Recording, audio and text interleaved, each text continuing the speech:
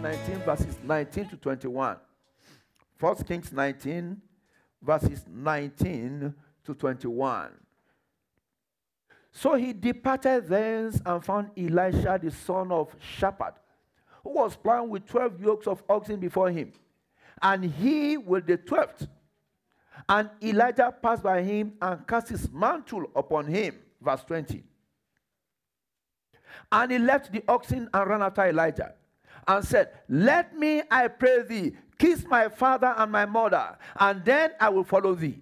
And he said unto him, go back again, for what have I done to thee? Verse 21. And he returned back from him and took a yoke of oxen and slew them and boiled their flesh with the instruments of the oxen and gave unto the people, and they did eat. Then he arose and went after Elijah and ministered unto him. Praise the Lord. Today we want to round up the series we have been looking at, talking about the place of total surrender unto God. The place of total surrender unto God. And the passage we have just read is one we are very much familiar with, is the call of Elisha. Elijah threw his mantle upon him where he met him plowing. The Bible says there were 12 plows. He was plowing with the 12th, which means he had 11 others, the others were working on. He was, a worker, a servant, but also a master. Because you are made to understand, he was from a wealthy background. He was like a master to all those other people, but he was also working. He was also doing what? He was also working. There are 2 points I want to make from this passage, and then we'll round up. The first is, what are you surrendering to him? That is, what is the value of your total surrender? The value of what? Of your total surrender. The value of your... The song we sang says, is your all... is your life a channel of blessing? It's talking about giving my all to the living God. Does your all matter? How much do you have to give? The value of your total surrender. There is total surrender versus a life of seemingly surrender. Because you have nothing to contest, nothing to argue for. In other words, it's easy to say, I surrender when I have nothing. Is that not so? After all, what am I holding back on? A friend of mine, after the youth service, we all know, those of us from Nigeria, we know what they call youth service. After youth service, he had no work. He was an accountant. So what did he do? He went to the church. And every day, for about a year, he was going to church every day, working with them in the church. Why? Why was he going to church every day? Because he had no job. Because, of course, it's not everybody that has no job that will do what? That will do what he did. So on his own part, it was a sacrifice. But God eventually smiled on him. God will smile on you. Amen. I said, God will smile on you. Amen. But then, after he now got the job, his response to the things of God will determine what we call the value of his what? Of his surrender. Do you surrender because you have nothing? Or do you surrender even when you have something? And that's where the story of Elisha comes in. Elisha was a wealthy man. True or false? He was a leader of 12 men. They were plowing, each with his own yoke. But he was a man that valued virtues. He wasn't just saying, oh yeah, plow. We have time. Well, no, the Bible says there were 12 yokes of oxen. The 12th one was the one he was using. So they were working together. So what Elisha was giving up was not a life of failure and mediocrity, but a life of material substance, a life of comfort, a life of visible grace of riches. Elisha was a wealthy heir. He had money, unlike his master. Is that not so? Bible scholars make us to understand that Elijah was so much of no consequence that we don't even know his father's name. Because in Israel, when you are paramount in a society, they will say, like they said this one, Elisha, the son of Shaphat. They will always make a reference to the household, the family, where that individual came from. But that was not the case of Elijah. But it was the case of Elisha. What he was giving up was not a life of lack. He was giving up much in his abundance. We are talking about the place of total surrender to God. Solomon, we all know Solomon. In his affluence, he gave an offering that was similar to what Elisha did. We are made to understand that in 1 Kings chapter 3, from verse 4 to verse 5, 1 Kings chapter 3, verse 4 to 5, Solomon went to Gibeon. And the Bible says he gave 1,000 burnt offerings upon the altar in Gibeon. 1 Kings chapter 3, verses 4 to 5. So Elisha gave up much to serve the Lord. Solomon gave a big offering of 1,000 offerings. And God met him in verse 5. In Gibeon, the Lord appeared to Solomon in a dream by night. And God said, ask what I shall give thee. Because as at that time, Solomon had done what had not been done before. But God is not just going about looking for the person that has the highest amount of money. God is not available to be bought. And that is why the story of the widow in the temple in the time of Jesus is very important. That woman also gave her best, though it was not born out of affluence or wealth. In Mark chapter 12, verses 41 to verse 44.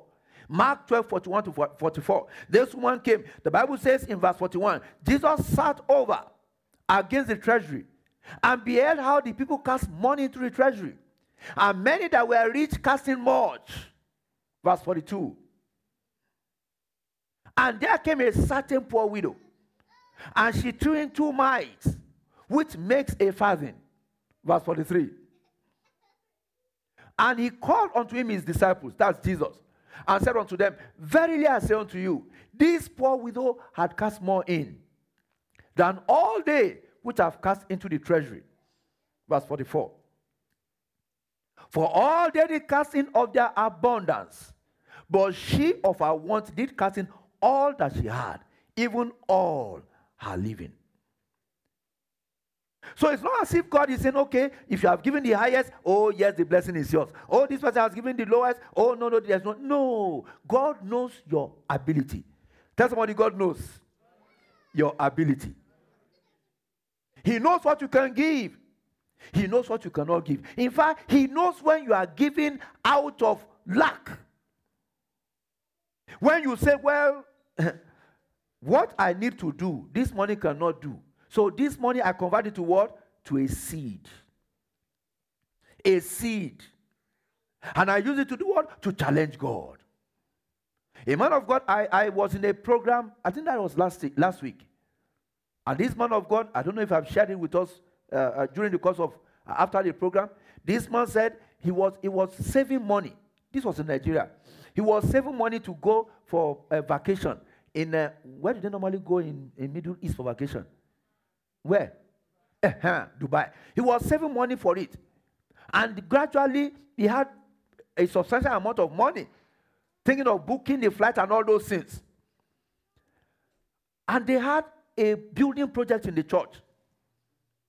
And he began to talk about the building project and calling people to give and all that. And it's not as if he has not given. But the day the money was complete, can somebody tell me what God told him to do? That morning, God told him, that money you have put together, do what? Give it to the building project. It wasn't a saving of one day. It wasn't a saving of 1 year. We are talking of a pastor. And so he called his son and said, well, this is what the Lord is saying. I said, well, let's go ahead. And they gave. Brethren, how easy is it to do that type of giving? Somebody tell me, how easy is it? It wasn't easy. It wasn't easy.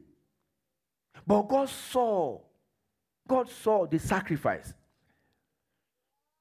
As he was talking, he said, in his ministry, God has richly blessed him. That's why I was talking about this.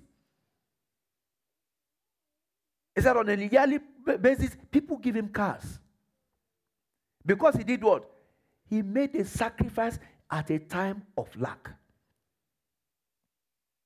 Our general overseer has shared testimonies many times that he had to sell his vehicle because he needed money for what? For evangelism. He needed money to print tracts. He needed money to do one thing or the other for the cause of the gospel. Today, if he wants to give out 10 cars, he can afford to do it. Like we are always told, God never owes any man anything. We are talking about the place of total surrender. When you look at what Elisha gave up versus what we know, and I have to classify that, what we know Elijah gave up, you will agree with me that pecuniarily speaking, big grammar is in my mouth today, Elisha gave out more. Is that not so? He gave out more. No wonder. It was not difficult for God to give him what? A double portion of Elijah's anointing. It was not even difficult for him to say, I want more. I want more than what you have. Maybe you have finished, you are going. So if I want more now, I'm not saying I want to be more than you in your lifetime. But as you are going, I don't just want to be like you. I want to be more than you. And God gave it to him. Paul highlighted this important principle in 2 Corinthians chapter 15, verse 16. 2 Corinthians chapter 15, verse 16. Chapter 12, verse 15. 2 Corinthians 12, 15. 2 Corinthians 12, 15. He said, I will gladly spend and be spent for you. Though the more abundantly I love you, the less I be loved. I will give myself.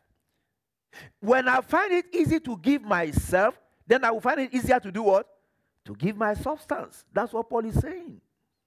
The place of total surrender. Realizing that all that I am, all that I have, belongs to who? God.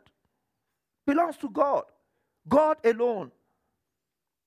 No wonder in Acts chapter 20, verse 35. Acts chapter 20, verse 35. He said, I have showed you all things.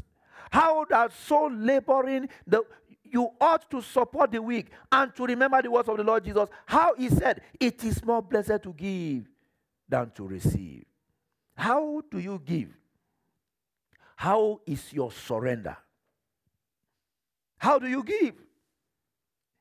In 2 Corinthians chapter 9, verse 6 to 8, these are passages we are all familiar with. He said, this I say, he which soweth sparingly shall do what? Shall reap also sparingly. And he which soweth bountifully shall reap also bountifully. Every man as he has purposed in his heart. So let him give. Not grudgingly or of necessity. For God loveth what? A cheerful giver. And God is able to make all grace abound towards you. Tell somebody, all grace. All grace. That he, having all sufficiency in all things, may abound to every good work. Elisha gave all and ensured that there was no famine to return to as he was departing for the last time. Not only did he leave the farm, he made sure that that ox that he could come back to, he slaughtered it, sacrificed it, gave everybody to eat, and he left. The second principle I want us to take note of as we round up is the principle of appreciating the mantle. The principle of what? Appreciating the mantle. Very important. The first principle is the value of your total surrender. And the second is appreciating the mantle. What is a mantle? A mantle is simply a cloak. A cloak or a shawl. A mantle is also defined as a prophet's garment. A prophet's garment. Bible dictionary defines it as the glory, the splendor, the magnificence of the owner. So it's not just physical. There's a spiritual element to a mantle.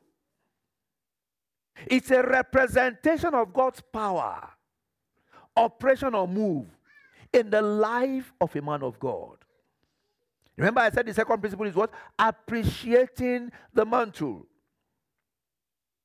It signifies a call or a transfer of power and authority. How was Elisha called? Elijah just threw his mantle upon him. He didn't see anything. But Elisha knew what it meant.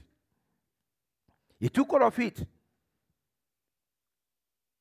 And he followed Elijah. In 2 Kings chapter 2, from verse 9 to verse 13, we can just put that down. 2 Kings chapter 2, verse 9 to verse 13. When Elijah was going to be taken away from Elisha, and Elisha said, I want a double portion.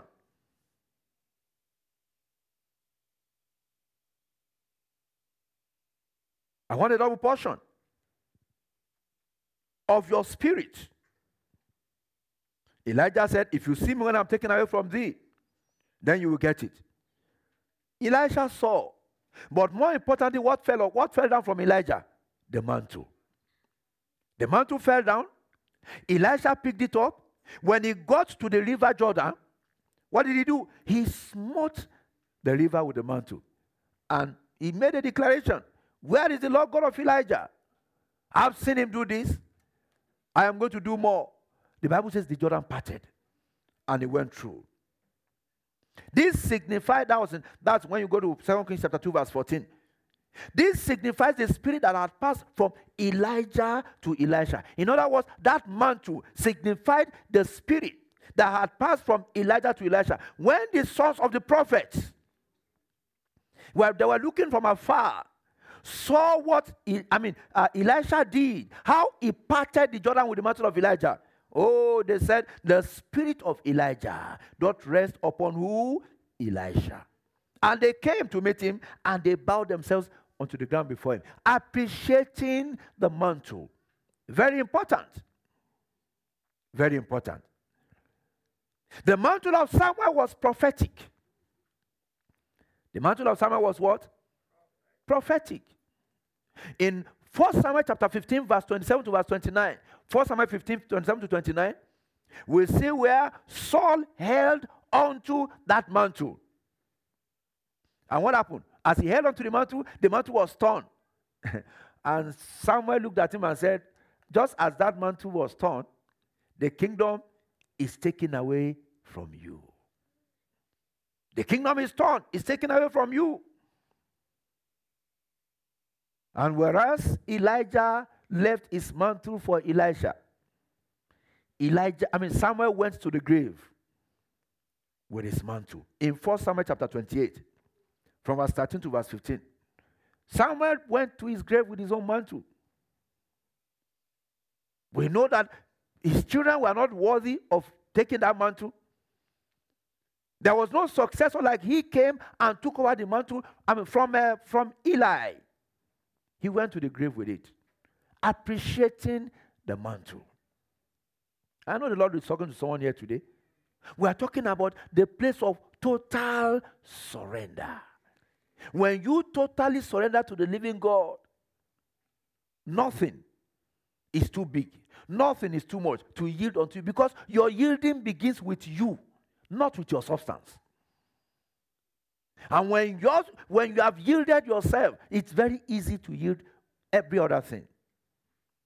Appreciate the mantle. Appreciate the call of God. Appreciate the power of God. Appreciate what God wants to do or desires to do in your life, and He will perfect it in you.